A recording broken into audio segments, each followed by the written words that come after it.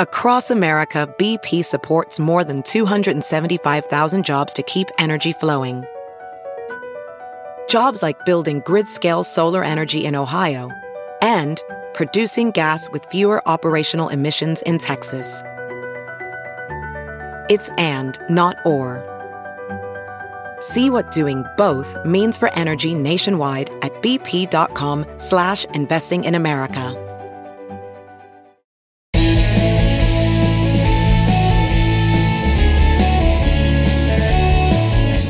Hello, friends and neighbors. Hope you're having a great summer, and welcome back to the Bill Press Pod. You know, no matter where you stand on the political spectrum, left, right, or center, none of us have ever seen a political season quite like this one.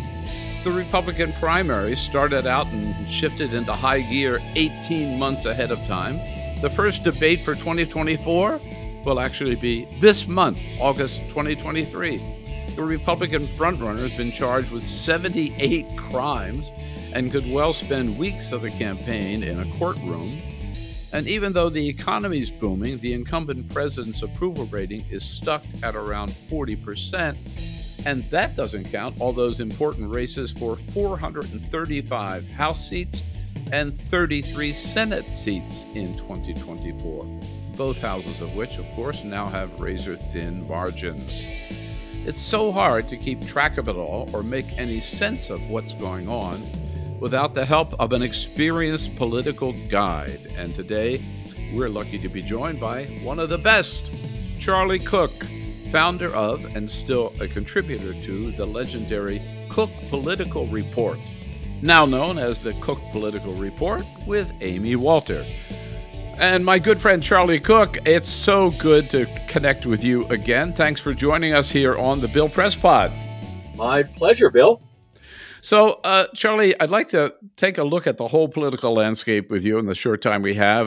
The White House, the Senate, the House, all 2024. But I want to ask you a threshold question. You know, every day, and this is your business, but every day we see new polls from Iowa, polls from Michigan, polls from Pennsylvania, polls for the Republican primary, polls for the general election. How reliable are any of these polls today, August 2023?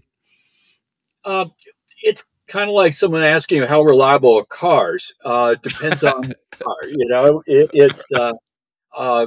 know, there are very high quality polls. And then there are some that are junky models.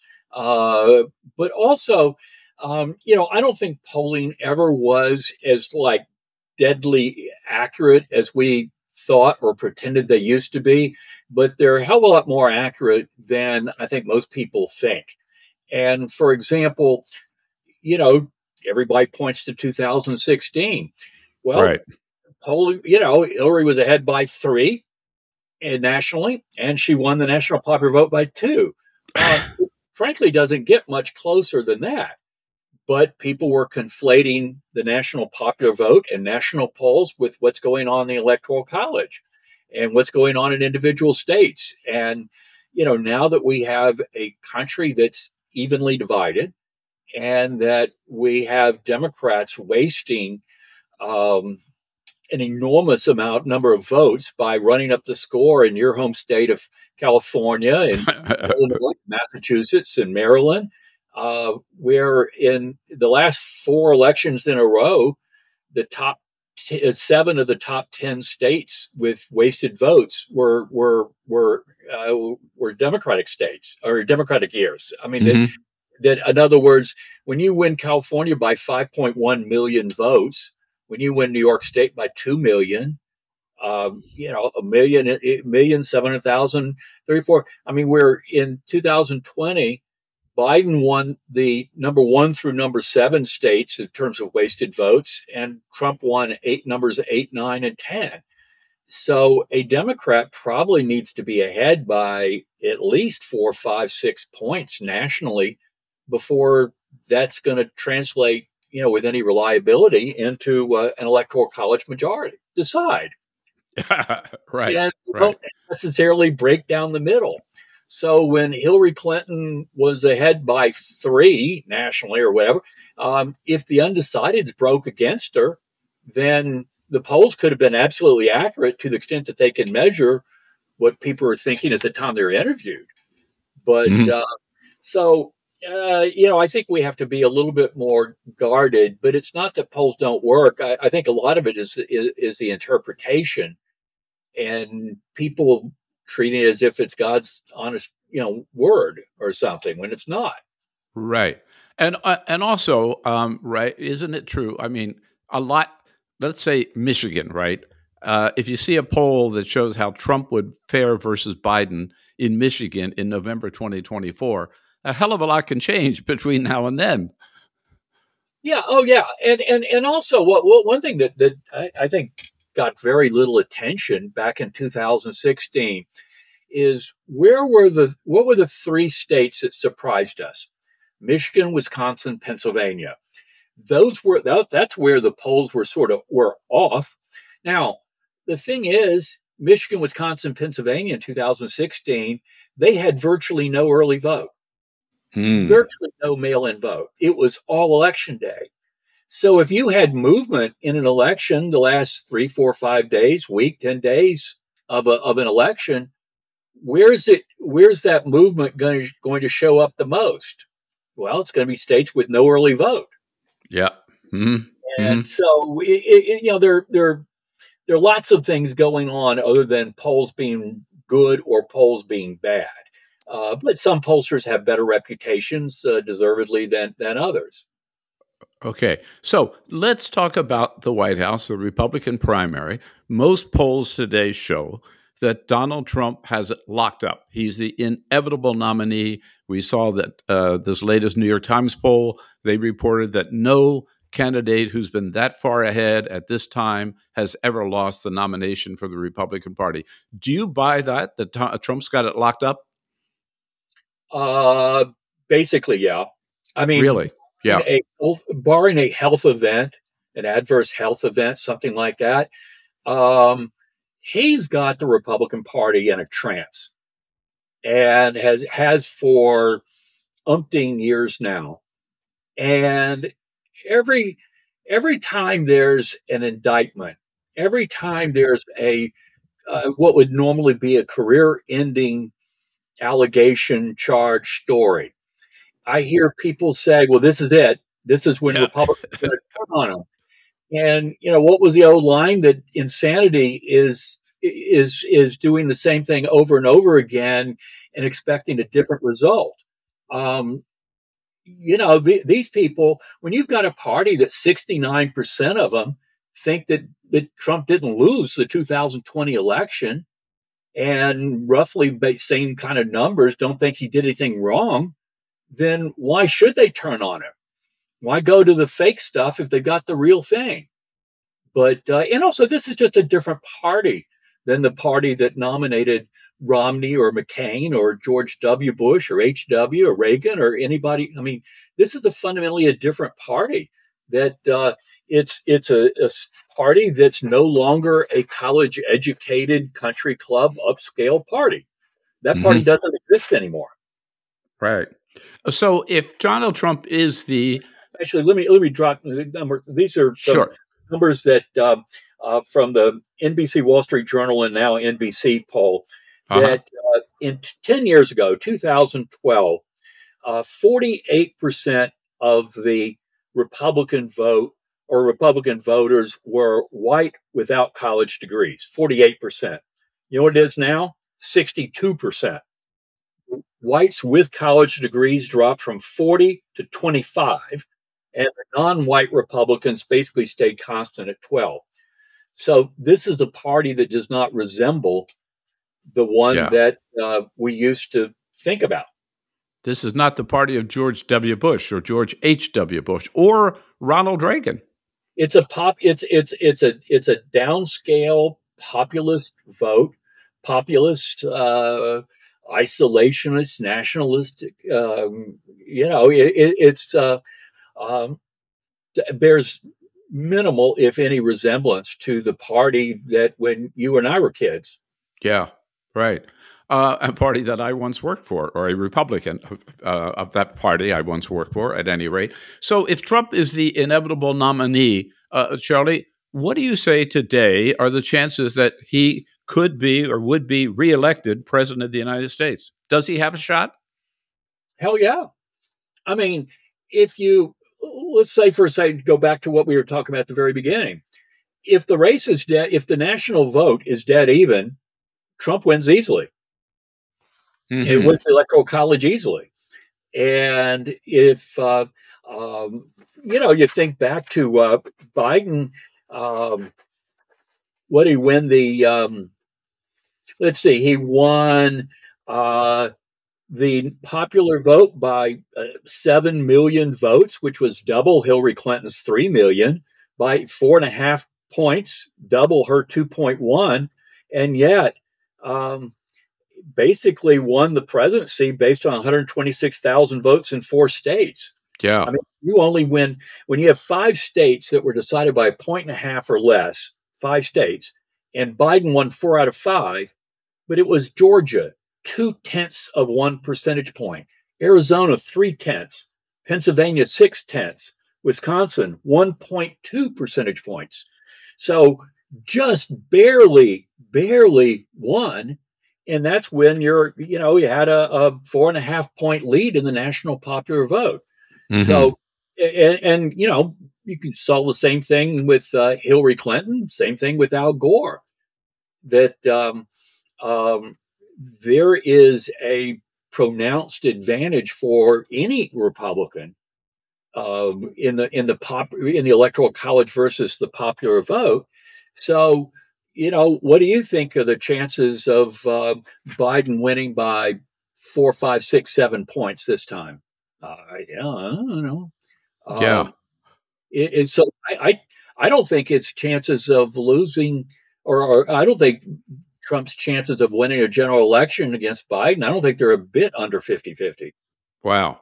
If it's not higher. And that's what, I think when we read earlier this week or last week that former President Obama had lunch with President Biden in June and expressed concern that Democrats were overconfident. And I sense that too. I don't think Democrats, I think part of it was they escaped 2022 and they learned the wrong lesson from it. I mean, Democrats didn't win that election. Republicans lost it.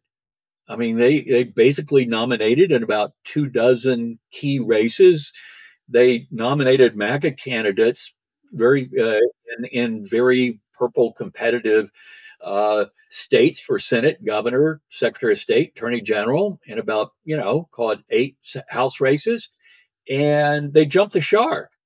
They nominated exotic and problematic candidates when if they had nominated a potted plant, they would have won at least half.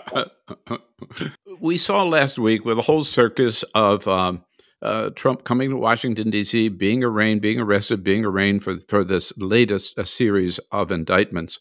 And of course, this seems to be, or this is, the thrust of his campaign, right? His campaign is all about 2020. It's all about retribution, all about revenge. Doesn't that mean that that's what the Republican Party platform is going to be in 2024? And is that good for the Republican Party or for the MAGA Party, whatever you want to call it? Well, I mean, I don't think any of this is good for the Republican Party, but that's that's down the road. No, I mean, the thing is, I think Trump does what he does, and he does what he's familiar with, what he's comfortable with. And, I think one thing that's should be concerning is that I think his people, the campaign people, the people that are running his campaign, and his campaign is far superior to where it was in 2012 or 2016. Or I'm sorry, 16 or 20. Far, far. And that they're going to execute. I mean, to me, 16 was as much, it's better to be lucky than good. And they were real lucky. And, Hillary Clinton had all kinds of problems. And that was that. But, if you think about all the damage, all the things that Donald Trump has done or alleged to do, and at best, Biden is running, well, the most favorable polls around have him up by about 3, which probably isn't enough. Mm-hmm. But if you're up against someone as horribly flawed as Trump is, and you're not ahead by more than that, that suggests that there's a lot, there are a lot of things going on. And to me, you've got an election where about 90% of the vote is just absolutely locked up. There are people that either are Democrats or lean and vote Democratic. There are people that are Republicans or lean or vote Republican. And each one's about basically 45% each. So that's 90. So that leaves 10% that are pure independents, no lean. And there are people who don't read, watch, listen to much in the way of news. They don't like politics. They don't like politicians. They don't like political parties. They don't pay attention until late. But to the extent that right things bother them, they don't want either one of these guys to be their candidate, to be running. And they hold Trump's character and integrity, ethics, all that. They hold that against him. But against Biden, President Biden, they don't think that someone that's 80 should be running for a 4-year term. I mean, they just don't. And a hell of a lot of Democrats think that too. And the thing is, whether you think that President Biden, look, and I think if Joe Biden and Donald Trump did a 100-yard dash today, I bet Biden would win 9 out of 10 times. But I think you're right. Well, perception is more important than reality, and Biden looks old. He walks. He looks frail, and people see that. People know people that are in their 80s. Hell, they know some people in their 70s that shouldn't be. And so that bothers them. Economy and some of the decisions that economic decisions in the first year and a half, some of those bother them. And so these are cross-pressured people. They've got reasons they don't want to vote for Trump. They've got reasons they don't want to vote for Biden. But their options are either pick one or not vote at all. Yeah. I want to be sure I heard you correctly. Are you saying today you believe that 90% of the presidential vote in 2024 is already in the bank? Yeah. And I think it was in 2020 and 2016. I mean, the thing is that there are no defectors anymore. Yeah. There are virtually no Democrats that will vote for any Republican for anything, and vice versa. I mean, the days of having a brand where you could get some crossover vote, it's basically over.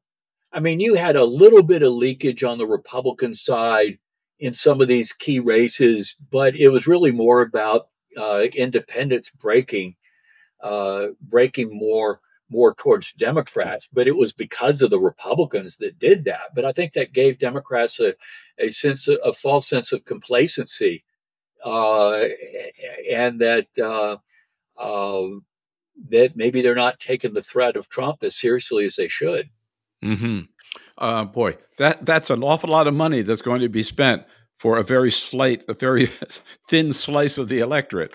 But I think it's going to come down to, in the last couple of weeks, among those people that are you can look at them as pure independents. In other words, they don't lean either direction.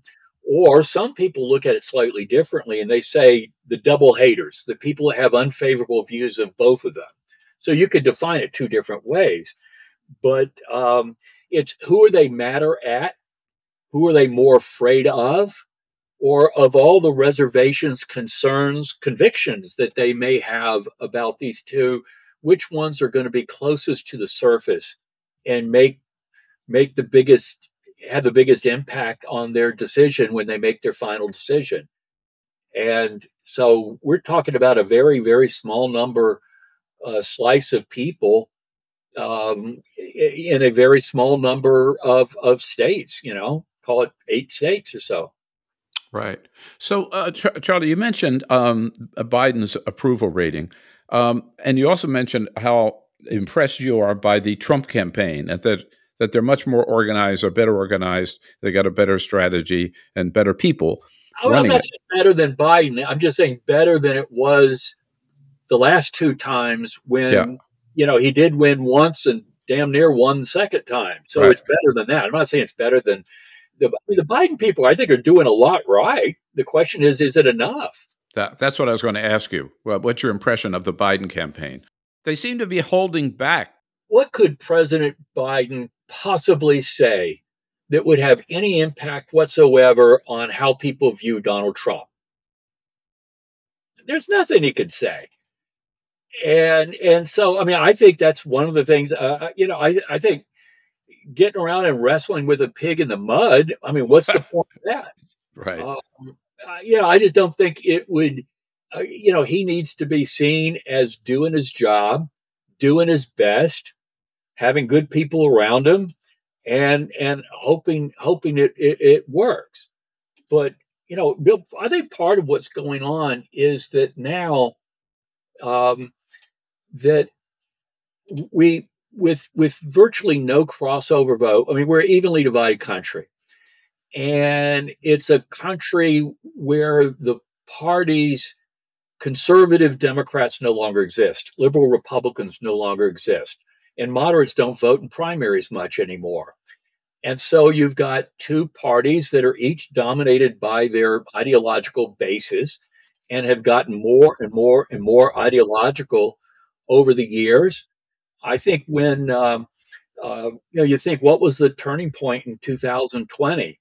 Well, is when it looked like Bernie Sanders was going to be the nominee, and Democrats looked around and said, that's probably not a great idea, and hit the panic button and picked a guy that had come in fourth in Iowa and fifth in New Hampshire because they saw him as centrist and largely, relatively centrist and largely what more, widely acceptable. And I don't want to, I've, known Joe Biden a long time. I like the guy. I think he's one of the most decent people you would ever find in American politics. But let's face it. I mean, he won the nomination because he wasn't Bernie Sanders, and he won a general election because he wasn't Donald Trump. And the country is evenly divided. There's no mandate. He had no mandate because the margin was so narrow. There are no mandates. We don't have landslides and mandates anymore. And so I think the country thought they were going to get a center left candidate. And instead, there was a decision to go for historic and transformational when the American people weren't looking for historic or transformational, whether it was on the left side or the right side. I mean, there's no mandate for anything. Right. And I think you could make an objective case. I'm trying not to speak as a Democrat here, that Joe Biden has accomplished a lot in 2 years, right? Whether you talk about the CHIPS bill or the infrastructure, even in a bipartisan fashion, getting us out of COVID, the economy is fairly strong. The market certainly very strong. What is it, in your opinion, why doesn't Joe Biden get credit for any of this? Is it just because he's 80 years old? I would argue that the first 8 or 9 months was a horror show. I mean, it was dramatic overreach. The rescue package was probably too big by a factor of 4, maybe 5. That by going with the letting House Democrats basically hold hostage infrastructure, which was actually quite popular and was something that was, God knows, it was 30 years overdue. And then, the third and fourth pieces of the package was the sort of the social infrastructure, and quite frankly, that never had any chance of passing the way it was proposed. And then there was the voting rights thing that had a lot of things that had very little to do with voting in it. And so that first 8, 9, 10 months really didn't go very well. And which is why his numbers, his honeymoon kind of lasted until about July, August of 21. And that's when his numbers started dropping. And concerned about the economy, concerned about inflation. People are, it's not going to have inflation, or it won't be much. It'll be transitory, all that. Well, it turned out to be a lot more serious than that. And you had some people that had never experienced any inflation before, or some had only read about it in history books, or some, they remembered it far back. And they hold that against them. I mean, there's a reason why his job approval ratings on handling the economy are so bad, even though there are signs that the economy is actually is getting better. Mm-hmm. Yeah. Uh, there are so much more we could talk about in terms of the presidential, but there's a lot more at stake in 2024, of course. The Senate and the House, both of them close now. That's going to be a real Donnybrook to see how they turn out. Charlie, we're going to take a quick break here on the Bill Press Pod, and let's come back and talk about the congressional side of politics 2024.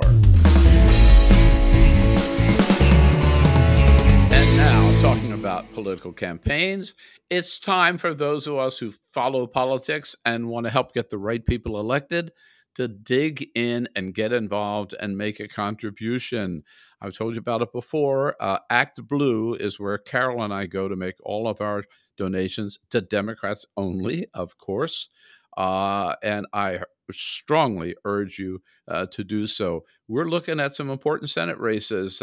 Sherrod Brown in Ohio, John Tester in Montana, Bob Casey, Pennsylvania, Ruben Gallego in Arizona, Tammy Baldwin in Wisconsin. But whichever Senate seats are important to you, and of course the White House, Joe Biden, Kamala Harris, whichever House seats are important, you can contribute to all of them. Just designate where you want your money to go to Act Blue at actblue.com. Check it out, actblue.com, and get involved. Put your money where your priorities are. Have you heard you can listen to your favorite news podcasts ad-free? Good news. With Amazon Music, you have access to the largest catalog of ad-free top podcasts included with your Prime membership. To start listening, download the Amazon Music app for free or go to amazon.com/ad-free news podcasts. That's amazon.com/ad-free news podcasts to catch up on the latest episodes without the ads. As you write your life story, you're far from finished. Are you looking to close the book on your job? Maybe turn a page in your career. Be continued at the Georgetown University School of Continuing Studies. Our professional master's degrees and certificates are designed to meet you where you are and take you where you want to go. At Georgetown SCS, the learning never stops, and neither do you. Write your next chapter. Be continued at scs.georgetown.edu/podcast. Ready to elevate your home? Picture this: central heating, a cozy fireplace, or your dream walk-in closet. Build a backyard oasis, go green with solar panels, or start a business. It's all possible with Figure's home equity line of credit. Unlock up to $400,000. Apply online in 5 minutes. Funding in as little as 5 days. Head to figure.com and transform your home. Figure Lending LLC, DBA Figure, Equal Opportunity Lender, NMLS 1717824. Terms and conditions apply. Visit figure.com for more information. For licensing information, go to www.nmlsconsumeraccess.org. And we're back. Our guest today, the great Charlie Cook, longtime friend of mine, founder, of course, of the Cook Political Report, still a contributor to now the Cook Political Report with Amy Walter. Let's talk about the Senate, Charlie. First of all, how close is it? What do Republicans need to take over, or Democrats need to hold on? And what do you think are some of the key states we ought to be watching? You know, the Senate's now 51-49 because Democrats picked up Pennsylvania last year. Yeah. And when you look at, the map is always incredibly important. And the challenge the Democrats have is they've got 7 Democratic seats up that are in states that Donald Trump carried at least once in either 16 or 20. 3 of them, Montana, Ohio, West Virginia, they've got Democrats up in states that Trump carried twice. And then you've got Arizona, where I don't know how you want to count Sinema, whether a Democrat or independent. You've got the open seat in Michigan, Pennsylvania, Wisconsin. Those 4 are all states that Trump carried once. And so it's just an ugly map. And there's not a single Republican seat up in a state that Democrats even got close to winning. I mean, the most Democratic state for Republican seats up, the least Republican state is Texas. Yeah. Wow. Florida. So this is a tough map. And the only hope Democrats have is if Republicans jump the shark again and nominate a bunch of MAGA people in in states that aren't particularly MAGA. I mean, they may be right of center, but they're not MAGA. And if to the extent that Republicans, whether it's House, Senate, or anything else, nominate people that are, as I put it, my wife's trying to get me to stop using the term wacko, so I'll go with eventually problematic.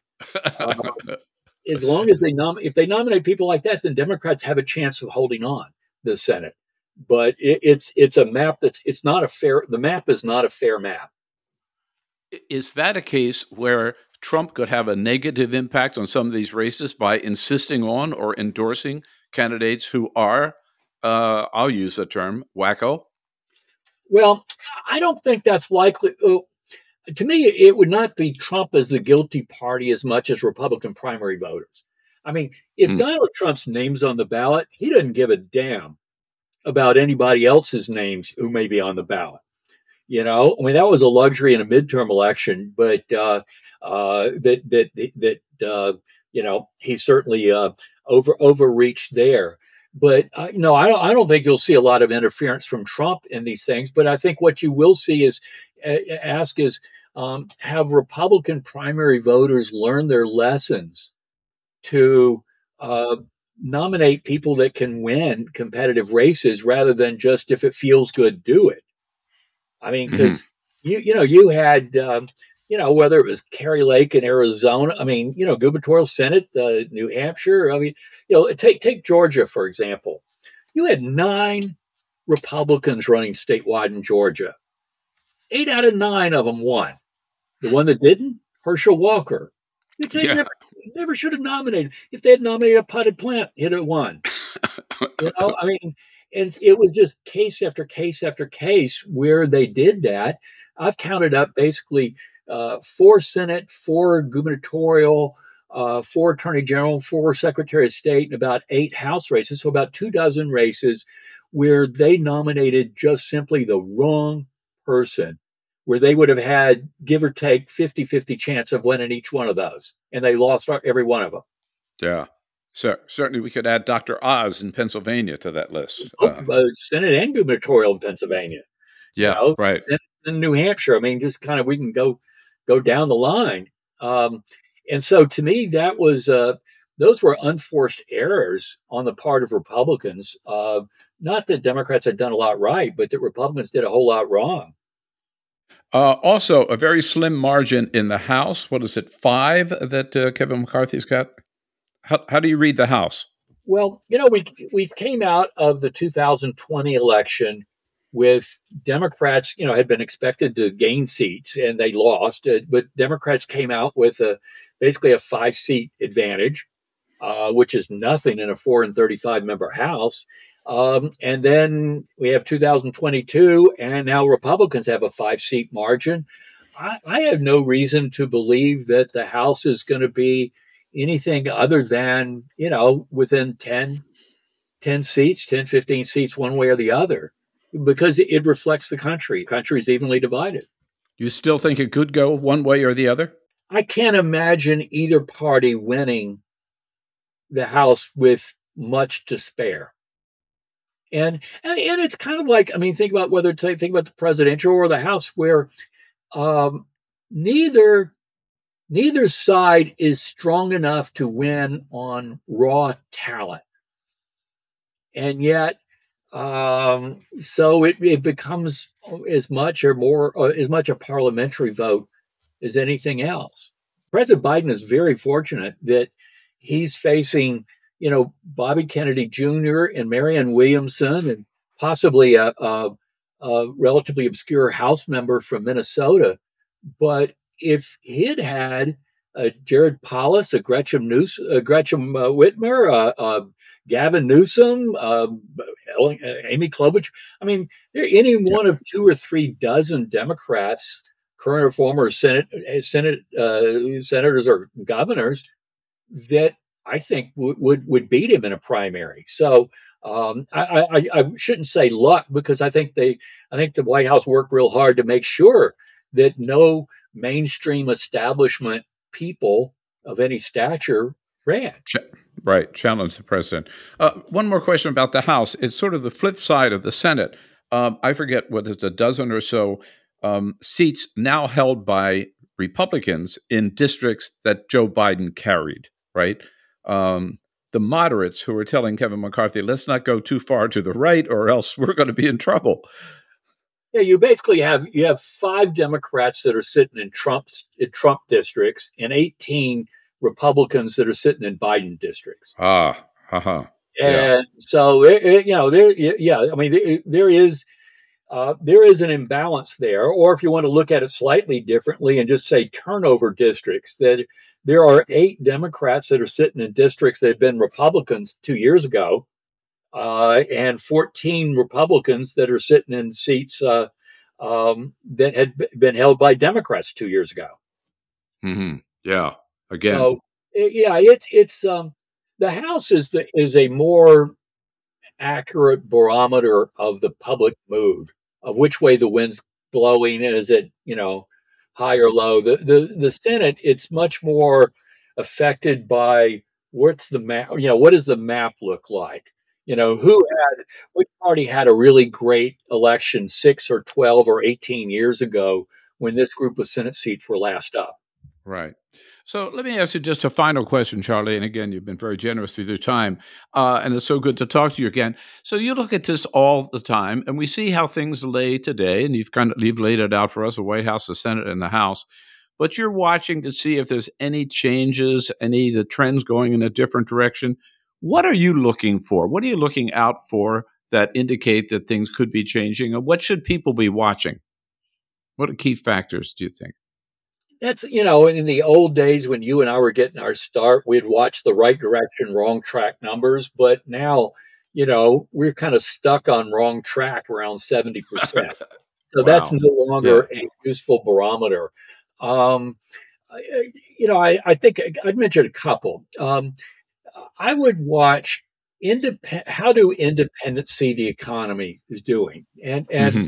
I think we talked about this, that in politics, perception is more important than reality.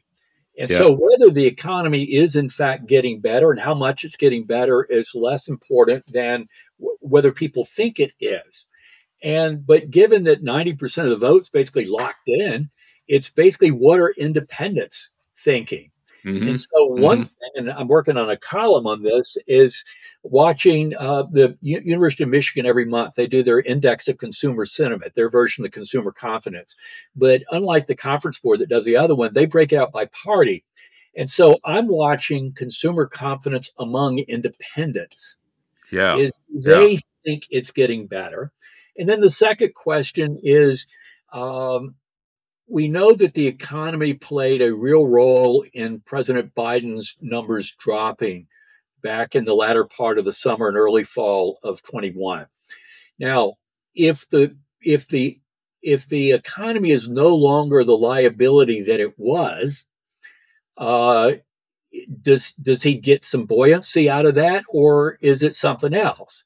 And that's where it gets back to what extent, or is it offset at all by concerns about age, health, physical health, cognitive ability, whether it's now or 5 years from now, if he were to be reelected.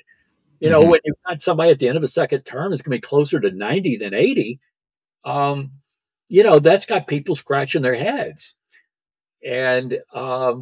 And as I said a little while ago, I think he'd probably beat Donald Trump 9 times out of 10, 100-yard dash. But appearances are really, really important. And, there's not a whole lot you could do with the pace that you appear to be aging. Right. And, I think he probably has higher energy levels than I do. But then again, Well, Charlie, you and I have been around this political scene for a long time, and I think we'd have to agree we've never seen anything like this that we're living through right now. So it's along with that, but I'd also say that my wife has called me a pathological optimist, but I've never been more worried about our country and the political process than I am right now. I'm very, very worried, and that's not my nature. The system's just sort of not working real well. And I don't know You think of the great leader theories. It's okay, some wonderful, great person is going to come along and have such amazing leadership. Well, I'm not sure they'd run for office anymore. And I'm not sure if they could win a primary. And then you say, well, would there be some cataclysmic event that sort of is like electroshock therapy? Well, I would have thought 9/11 would have done it, and it kind of seemed to briefly. I would have thought that a once-a-century pandemic might do it, but crap, made things worse. Yeah. So, this is, I hate to be a Debbie Downer here, but we're sort of not in a really great place right now. Well, Charlie, I share your worry about our political system, and I think this election has a lot to do with whether our political system, our democracy, in fact, survives. And at any rate, we've got a good look at the state of affairs right now, politics 2024 here in this country. Thanks to you. Thanks, Charlie, so much for your time. Great to talk to you again. Thank you. And that's it for today's podcast with Charlie Cook. Always great to catch up with him and get the lay of the political landscape. Now, have a great week, folks, but come back and see us on Friday before the weekend starts, our Reporters Roundtable, where we'll take a look back at all the news of the week from Washington. Also, a possible new indictment of Donald Trump, who knows when, from Fulton County, Georgia, could land before the end of the week. And we'll also be checking out a special election in Ohio, which could have a big impact on a measure on the ballot in November to cancel or overturn the legislature's tight restrictions on abortion in Ohio. So very important special election on Tuesday in Ohio. All the political news of the week we'll be talking about on this Friday's Reporters Roundtable. Again, have a great week. We'll see you on Friday for the next edition of the Bill Press Pod.